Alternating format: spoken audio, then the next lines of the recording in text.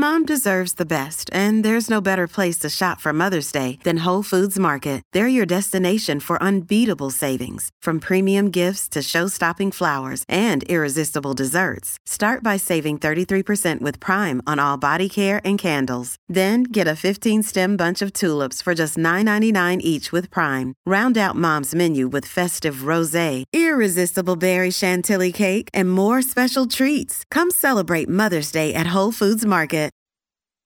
Today on Something You Should Know, if you've ever had trouble performing under pressure, you need to hear what I have to tell you, and it'll make it a lot easier. Then, the paradox of choice. We have so many choices to make in life. Are we better off going for the best choice or a choice that's good enough? People who go into decisions trying to get good enough are more satisfied with their decisions than people who go into decisions looking for the best. They may do less well, but they're more satisfied. Then, does doing crossword puzzles really do much for your mind and memory? I'll tell you what the science says.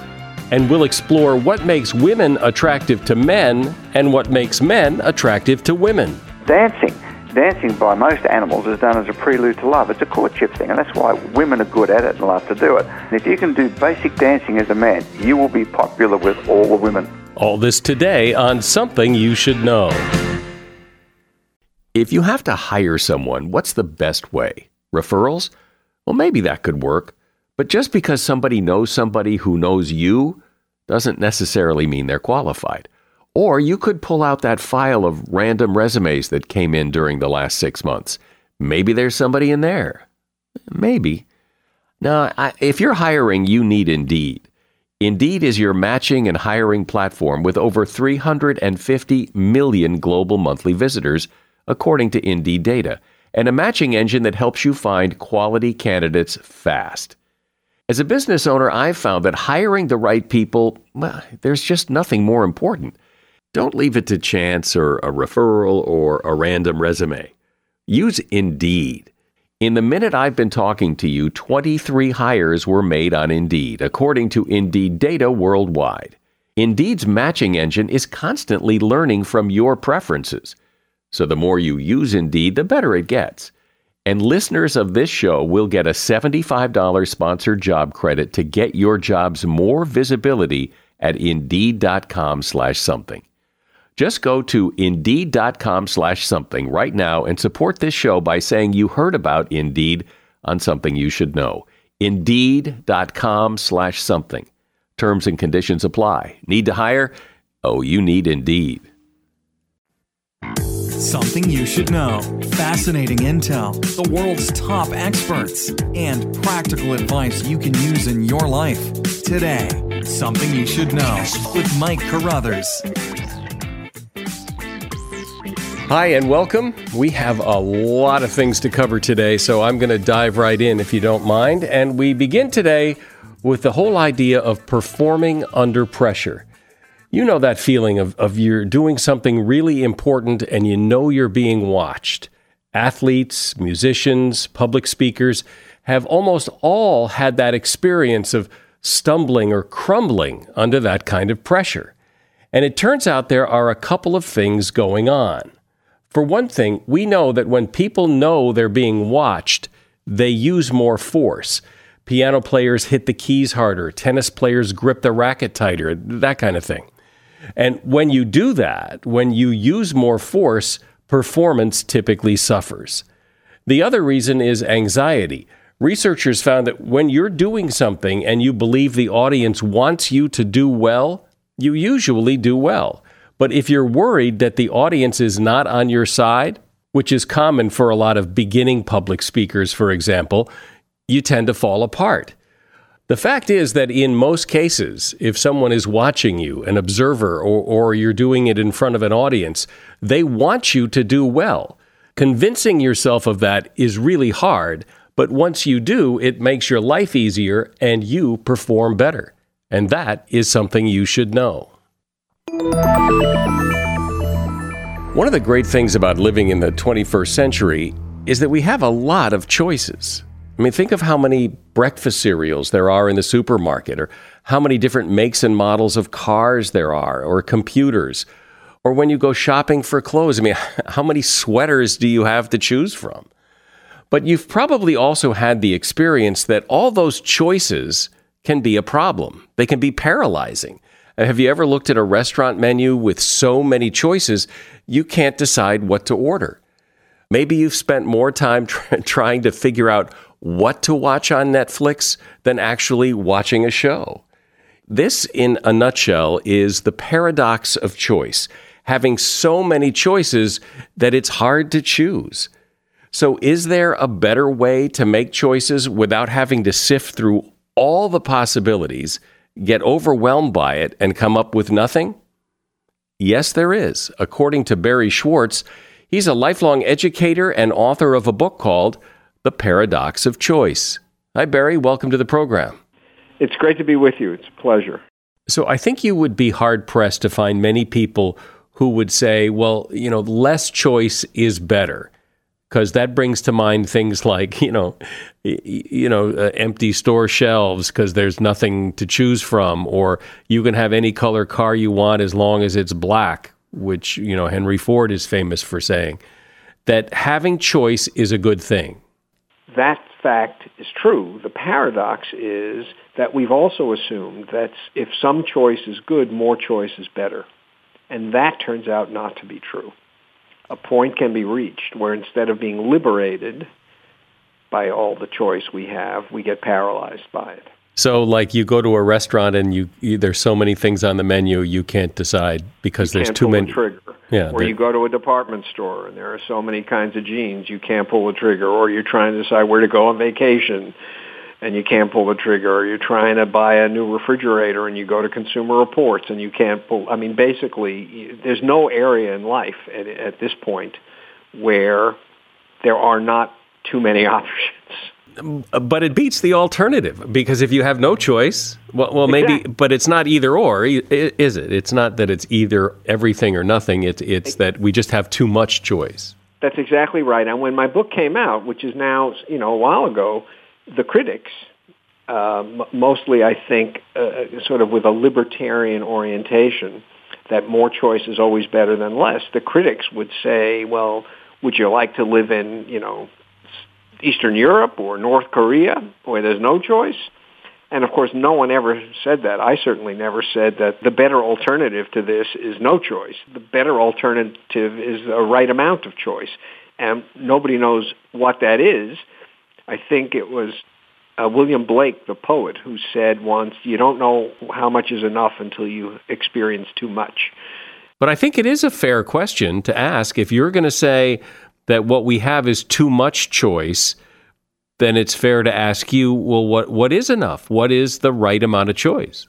Well, I think, unfortunately, that this is a complicated, not an easy question to answer, partly because it varies from person to person and it varies from one domain of life to another.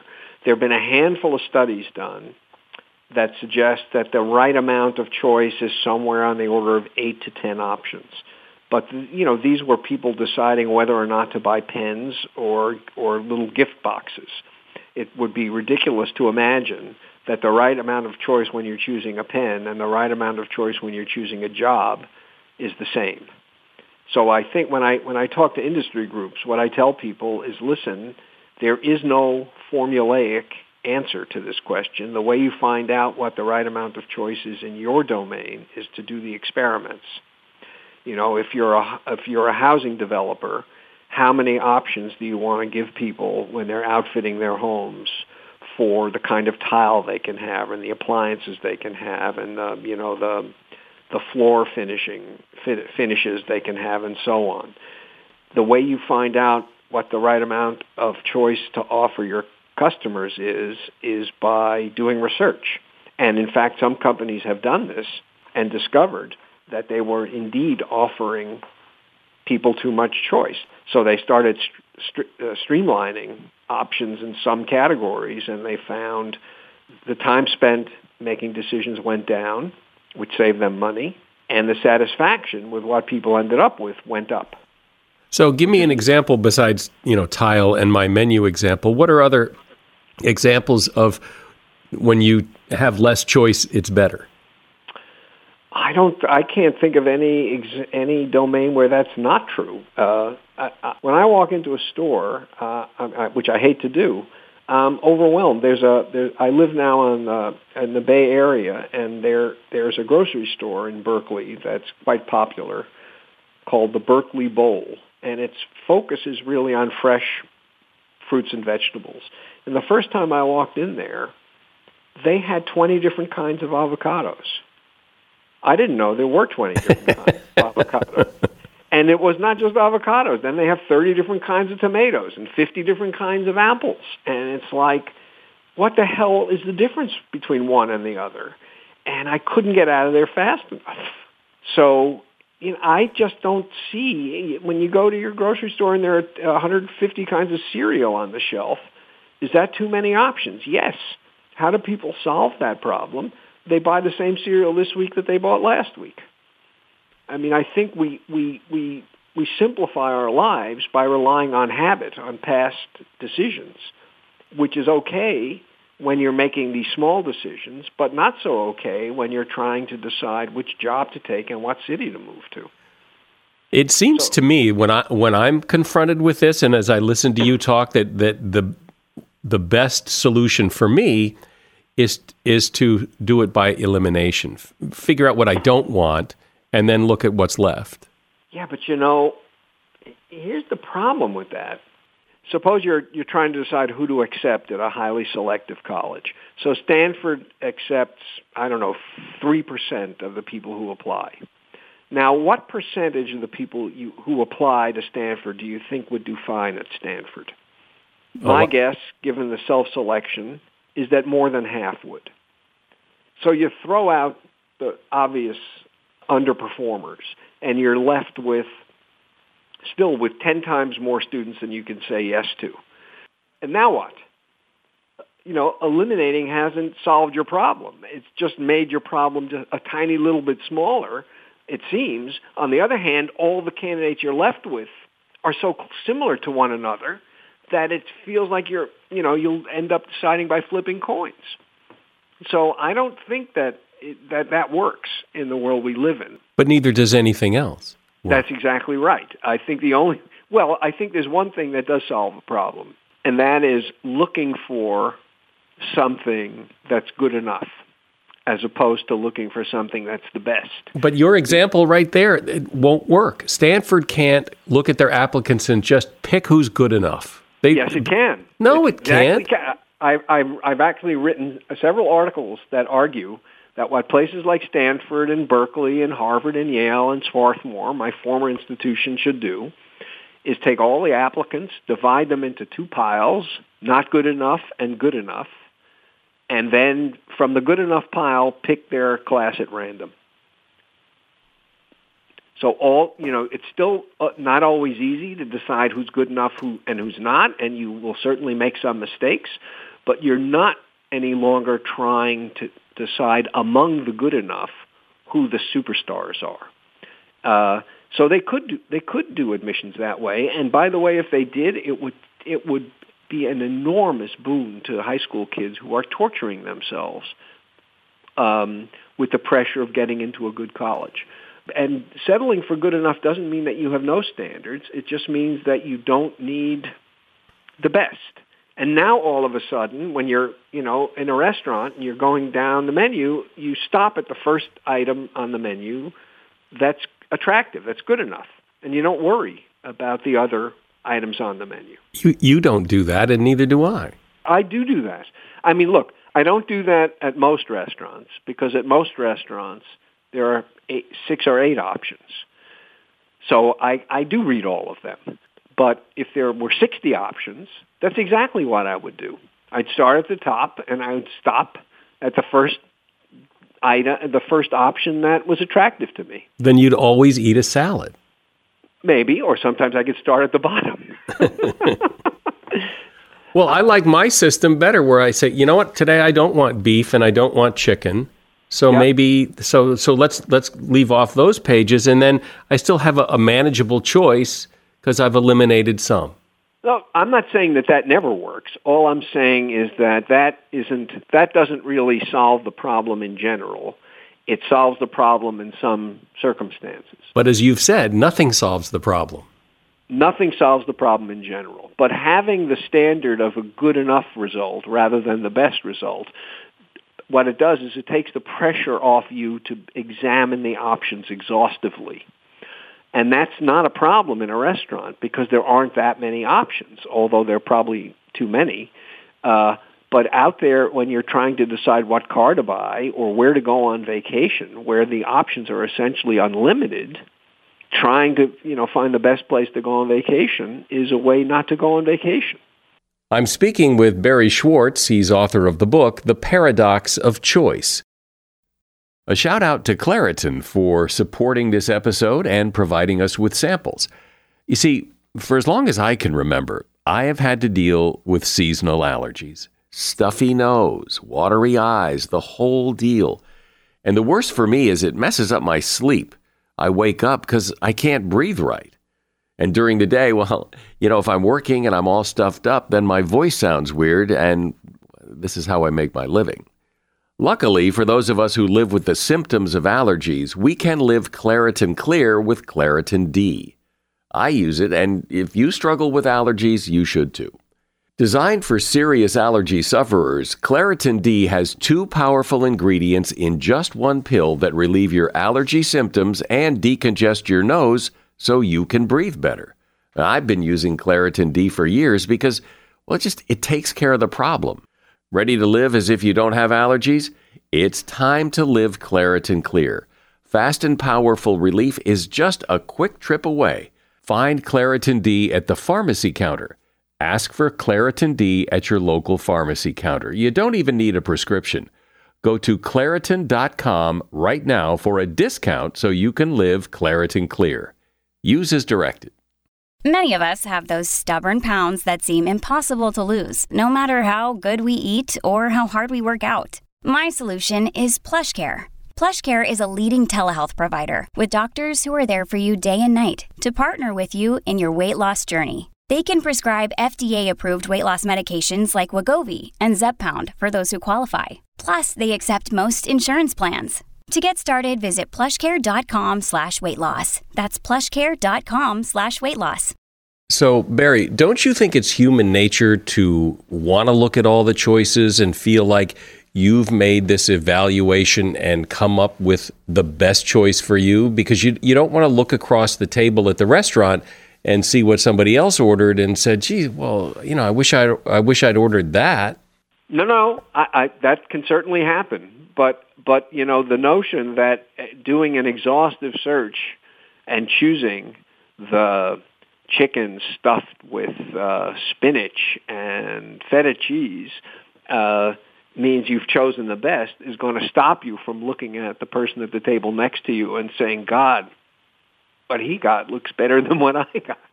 Right. So that's going to happen anyway. When you think you've chosen the best, how do you know it's the best? You're still going to be looking over your shoulder to see whether someone in your environment seems to have made a better decision than you have. So is it human nature to want the best? I think the answer to that is no. I think we get taught to aspire to that. Is it human nature to compare what we have to what other people have, and to compare what we have to what we'd hope to have or what we expected to have? Yeah, I think those are characteristics of how people make evaluations. But the more committed you are to getting the best, the more likely you are when you make those evaluations and make those comparisons to feel like you have somehow fallen short.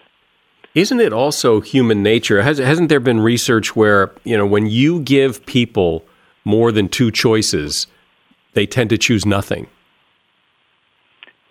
Yes, there is research that shows that not more than 3. Again, the magic number is unclear.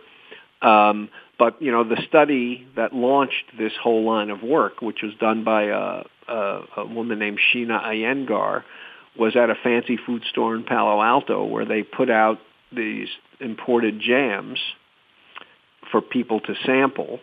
And if they did go to the table and sample the jam, they'd get a coupon that would save them $1 on any jam they bought. And one day they had 6 jams, and one day they had 24 jams. And what they found is more people came to the table when there were lots of jams, but 1/10 as many people actually bought jam. So yes, you can so overwhelm people with these options that they basically say, the hell with this, and they move on. Is that what they say? Do they say the hell with this, or this is too complicated? Or I don't know. I'm just imagining what they say. Well, what do you say? When you see 24 jars of jam, is that what you say? The hell I say the hell with this, and I move on. Yeah. You know, it's not like it's complicated, although it may be. It's just not worth the trouble. Unless I manage to put on my be satisfied with good enough hat, in which case I will just look at the labels and I will start at the left, and as soon as I find a flavor that sounds appealing to me, I'll buy it. You know, I think that's a way to cope that most of the time works. And you know, as long as you manage to control to some degree, you're looking around at what everyone else has and what everyone else has chosen, chances are you will, and there is research on this too, people who go into decisions trying to get good enough, which I call satisficing, are more satisfied with their decisions than people who go into decisions looking for the best. They may do less well on an objective scale, but they're more satisfied with what they've got. But you have to know that when people hear you talk like this, or when I hear you talk like this, what I'm hearing is that you should settle, that rather than go for the best, settle. It'll make you happier. And maybe it makes you happier, but doesn't it also make you wonder what if? I mean, you're settling. And settle, you know, we should never be settling. And it implies mediocrity. But that's not right. You know, Stanford is not going to settle for mediocre high school graduates. When it decides who's good enough for Stanford, everybody in that list is a star. It's just that it doesn't feel the need to then make distinctions among stars to see which star is the brightest star. But don't you think that if Stanford were to change their admission policy to good enough, Stanford would all of a sudden become a much less desirable school because people would say, did you hear how people get in? It's basically a dartboard. Yep. Well, so 2 things. One, that's the way it currently is, except no one is willing to admit it because the distinctions that these people have to make are not makeable. We don't have measuring instruments that are accurate enough to make the kind of tiny distinctions that these poor deans of admissions have to make. So that's one thing. 2, yes, people will say it will hurt Stanford's reputation in the very short run. But when people see the wisdom of doing it this way and how they are managing to get less damaged goods in their entering first-year class because kids haven't destroyed themselves trying to get into college, it'll spread, and it will simply become how these kinds of decisions get made. You're basically a guy with a problem that has no answer or a mediocre answer. That's kind of how this plays out. It's not mediocre. Well, it looks that way at least at first glance. It looks like we're settling. It's how people perceive it. We're settling for excellent, which is not mediocre. No, we're settling for good enough. Well, but good enough can be excellent. I'm not telling people where to set their standards. I'm just saying that your standard should be something other than the best. So lastly, because we could go around in circles on this all day, but so knowing this, so what? Now what? Just the advice is to go for good enough and you'll be happier? Yes. But here's the important point. What's more important when we make consumption most decisions? Is what's more important how good the thing we've chosen is on some objective scale or how good we feel about what we've chosen? Is it more important to get the best and feel bad about it or to get the less than best and feel good about it? And I believe deeply that there are virtually no areas in life where it isn't more important to feel good about a decision than to make a good decision and feel bad. And I think that a life of aspiring to the best is a life of always being disappointed with what you choose. And the result of that is that people will end up much less satisfied with decisions than they should be. So the question now is, can I actually do good enough? Because it's not my nature. But I could give it a try and see how it goes. Barry Schwartz has been my guest. His book is The Paradox of Choice, and there's a link to his book in the show notes. Thanks for being here, Barry. We're very challenging, which is good. That's my job. That's what I do. Hey, thanks so much, Barry. I appreciate your time. Me too. Thanks. Hey, it's Ryan Reynolds, and I'm here with Keith, co-star of my upcoming film, If, only in theaters May 17th. Do you want to tell people the big news?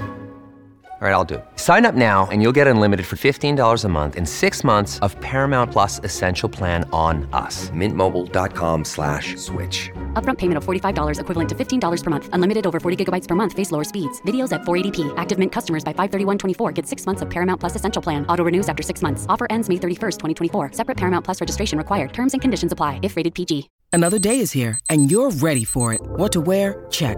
Breakfast, lunch, and dinner? Check. Planning for what's next and how to save for it? That's where Bank of America can help. For your financial to-dos, Bank of America has experts ready to help get you closer to your goals. Get started at one of our local financial centers or 24/7 in our mobile banking app. Find a location near you at bankofamerica.com/talktous. What would you like the power to do? Mobile banking requires downloading the app and is only available for select devices. Message and data rates may apply. Bank of America NA, member FDIC.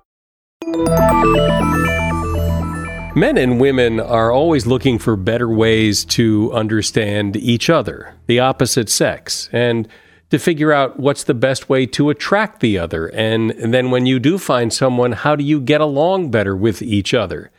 Alan and Barbara Pease have been exploring this subject for a long time, and one of the many books they have authored is Why Men Want Sex and Women Need Love. And Alan Pease joins me now. Hi, Alan. So it's your contention that men and women think differently and speak differently. So what's the recommendation as you begin to communicate with someone of the opposite sex? What's the mindset that you suggest we approach it with? That if you identify that they do speak in effect a foreign language and think very differently, which is what the brain scans show, and you manage them and deal with them within those confines of what they think and how they value things, then your life becomes really good with the opposite sex, which it can be. Currently, we've got 50% divorce rates in most parts of the world now, which shows that in the supposed age of equality that we still just don't get it. So first of all, then, what would men be better off knowing about women and how they think, and then we'll turn the tables and go the other way? Well, the first thing in understanding how women think is that when a woman's looking at a man, she's evaluating his potential as a partner based on his ability to provide resources, which is a very ancient drive. Resources means, in simple terms, to provide food, protection, and shelter. Now, even in this politically correct 21st century where 1 in 3 American women, for example, will earn more money than their male partner, those women, even though they're earning more resources, they have more resources than him, they still demand a guy in their life who has the ability to provide his own resources and at a higher level than her. Now, as a consequence of this is why women who are financially very successful in business have such difficulty getting good relationships with men because of the fact that they're choosing from a smaller group of men because they've got more resources than most men. So as a man, what do you do to attract a woman? You increase your perceived resources or your real resources. You educate yourself better, you dress better, and you become more ambitious, and you have a go at things in life because that's what women are still looking for. So even a woman who has a lot of her own resources, who has her own money, she's still looking for a man who has more? That's right. And that was one of the interesting findings we found on this, is that a woman who might be the chief executive of a company, she may earn a huge salary, have her own assets, her own financial independence.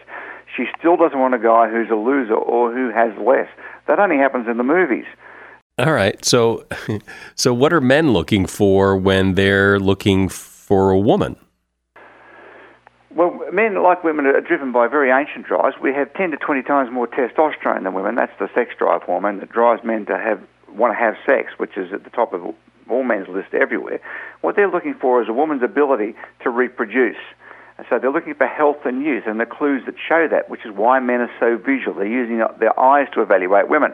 And I know in a politically correct 21st century, this is not a popular conversation with, particularly amongst many women, but this is the reality of what happens, that men are looking for signals such as a 70% hips to waist ratio. That is that her waist is around 70% of her hips, because women who have that ratio are the most fertile and most likely to conceive. The bigger or smaller the ratio, the less chance that is there. And that's good news for women who are carrying a bit too much in the way of weight, because as long as she's got the curve and the shape, the curve is the key, not the actual amount of weight. And that's also the reason why there's a multi-trillion-dollar business in women's cosmetics, to artificially make her look younger and healthier. Because men want someone who's fertile.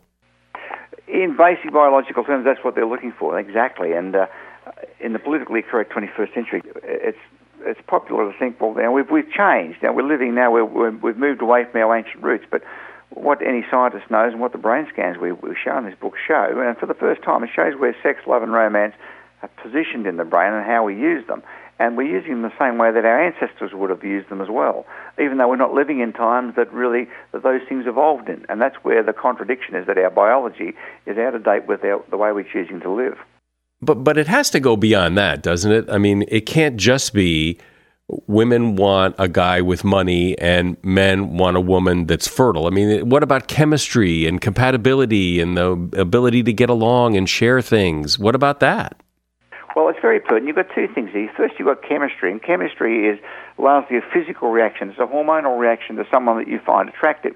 So when you meet somebody who you might say just tickles your ivories, they turn you on, you're just crazy about that person. And most people listening to this program have been sometime in their life crazy about someone. That's how they described it. I'm crazy about them. And what's happening is the part of the brain, which is about center between the left and right hemisphere, that is where cocaine addicts are addicted. The part that deals with cocaine addiction is the same part of the brain that operates in both men and women when they're crazy in love. So it's a hormonal response. And what this is Mother Nature pushing you to do the basics of reproduction, even though we don't want to have 20 or 30 kids anymore. We're not up to that because it doesn't suit the way we live. In fact, contraception prevents us from doing that, but the drive to do it is still there. And the cocaine part of the brain is the part that's involved in chemistry. And for a relationship to be totally successful, it's important to have a chemistry. But compatibility is a different question together. Couples who last long term are those we've found who have mutual core values and beliefs.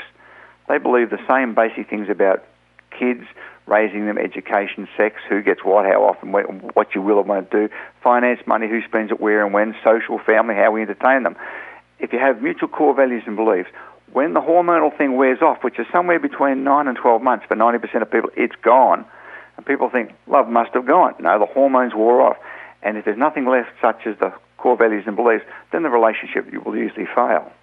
Why does it seem, I don't know if you looked at this in your research, but why does it seem that as soon as someone rejects us, we want them more? Yeah, that's an interesting one. And many people have seen that or perhaps had that happen to them. But suddenly the person that you want to break up from, they may initiate the break, and suddenly it's a rejection. And the hormone's saying, hey, wait a minute, we haven't reproduced enough with that one person. So we find ourselves chasing the person that we actually were going to reject, and that's why people have this tendency to chase their exes. And it's a very basic reproductive thing. And if you understand what's causing it, then you can look at it more superciliously, or you can laugh about it and not be a victim of it. And this is one of the problems we have, that because our biology is still dictating many of our needs and urges and the way we're choosing things, that not understanding it means that you can become a victim of it. But if you know what's happening to yourself, it can become quite funny. Why do men have such a tough time saying, I love you? Yeah, well, that's a difficult one, because in English, the word love, we only have one word for it. We love. Whereas the Greeks have 4 words for it, and the ancient Persians had nearly 100 words to describe different types of love. And normally in a love relationship, when a couple's been together around 3 months, it's usually the woman is the first to say, normally around the 3-month period, I love you.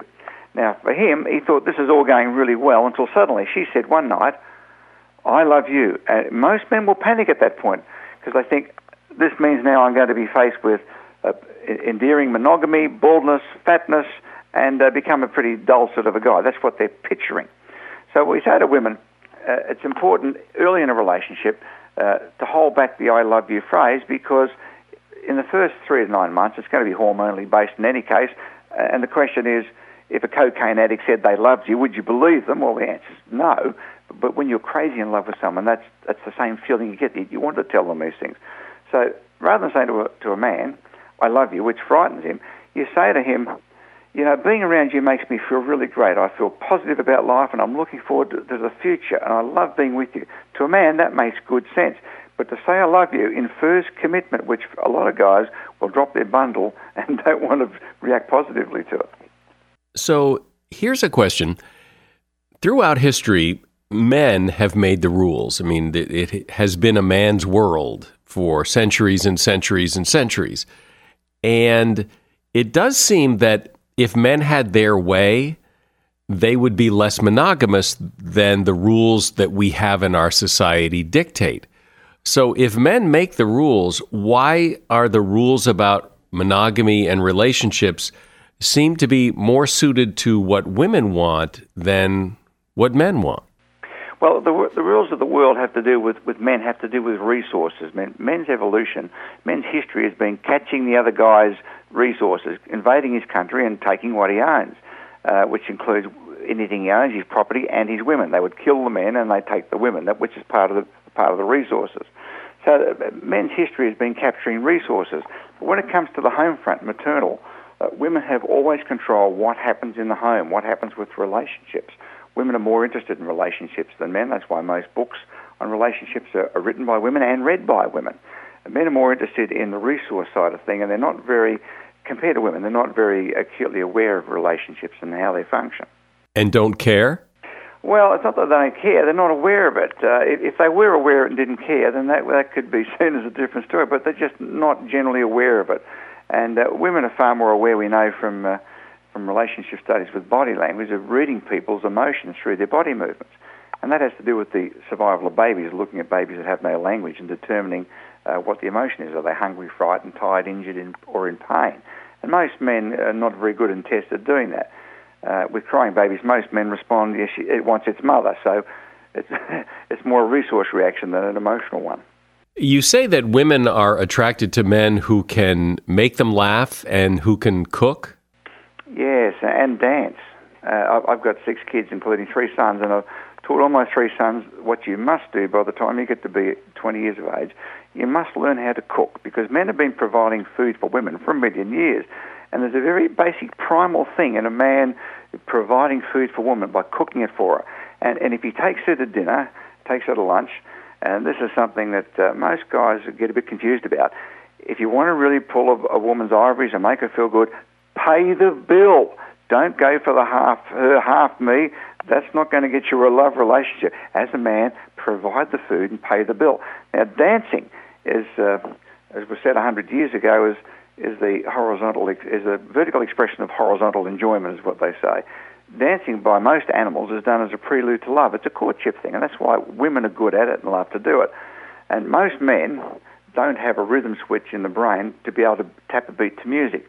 But you can get enough basic lessons to be able to dance. And if you can do basic dancing as a man, you will be popular with all the women. Isn't that funny that so many men hate to dance, and yet women would like it if men would dance? Well, that's right. And if he dances for her and he cooks for her, and if he makes her laugh, this is the first one you mentioned, this is an important one. I mean, one of the things we found with women everywhere in the world, we went to 33 cultures, is that they're attracted to a man who can make them laugh. And it seems a bit of a mystery at first, but when you delve into it, it makes good sense why this is the case, is that men realize that women are attracted to men who can tell jokes. And that's why with men, when they get together, they start to tell a joke. And one guy will tell a joke, the next guy will try and tell a better joke. And jokes start to happen as men try to one-up each other. And the guy with the best repertoire gains the most amount of status in that group, because men secretly know that women are attracted to men who can tell a joke for 2 reasons. First, he gets high status amongst other men because you can do it. And secondly, that in laughing, you release a chemical called endorphin from the back of the brain, which builds your immune system. So it almost appears that women somehow, on a deep level, appear to be aware of the fact that her health is going to be better with a man who can make her laugh. And back in the 80s, Pat Chasm showed very conclusively that when you laugh or around people who make you laugh all the time, you experience better health, less illnesses, and live longer. I think everyone has observed the dance or been part of the dance when you go to a public place and you can see, that men are doing what they can do to attract women and women are doing what they can do to attract the right guy. And are there things that people can do in that situation to improve their odds of being found attractive?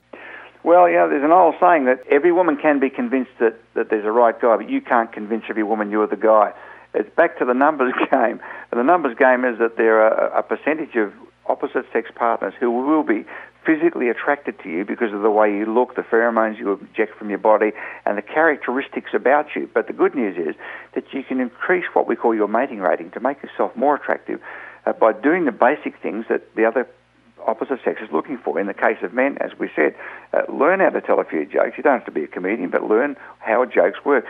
Increase your ability to earn more money by giving yourself more education, applying for a better job, dress better, learn to dance, learn to cook. And any man will do that. Most straight guys will say he must be gay because gay guys are good at that. And that's why women love them. You're right that this is seemingly out of tune to the politically correct 21st century where we think we're not driven by those kinds of urges and responses anymore. But in fact, we are, and there's nothing you can do about it, and it's good to understand what is going on. Alan Pease has been my guest. His book is called Why Men Want Sex and Women Need Love, and you will find a link to his book in the show notes for this episode. Thank you, Alan. Now, this may not be the most exciting advice you've ever received, but ever since I learned this, I use this all the time, and it has to do with pizza. Because what's interesting is that a lot of Italian food actually tastes better the second day, with pizza being the one big exception. And part of the reason why is that when people eat pizza the second day, they usually reheat it in the microwave, and the microwave is no friend of pizza. It turns the crust soggy and can quickly vaporize everything else on top. Of course, you can always heat it up in the oven, but that takes forever. So the fast way to heat pizza up well is to put it in a frying pan with a lid on top and heat it on low. The covered pan becomes like a mini oven, and it heats it up really nicely and pretty quickly. But if you do need to use the microwave to reheat your pizza, here's a little trick. Put a glass of water in the microwave next to the pizza. The water absorbs some of the excess radiation and helps keep the crust crunchy. And that is something you should know. You can always reach me if you have a question, comment, an idea, whatever you want to say, or just say hi. You can get me at mike@somethingyoushouldknow.net, or use the contact form on our website, somethingyoushouldknow.net. I'm Mike Carruthers. Thanks for listening today to Something You Should Know. The Bigger Pockets portfolio of podcasts are worthy of your investment. We're having a real conversation as real estate investors. New episodes available every day. It's important to buy where it makes money and not necessarily where you want to travel to. Bigger Pockets, On the Market, Rookie Real Estate, or Money Podcast. The purpose of flipping is to create more cash so then you can reinvest into other types of properties. The Bigger Pockets Podcast, on YouTube or wherever you listen.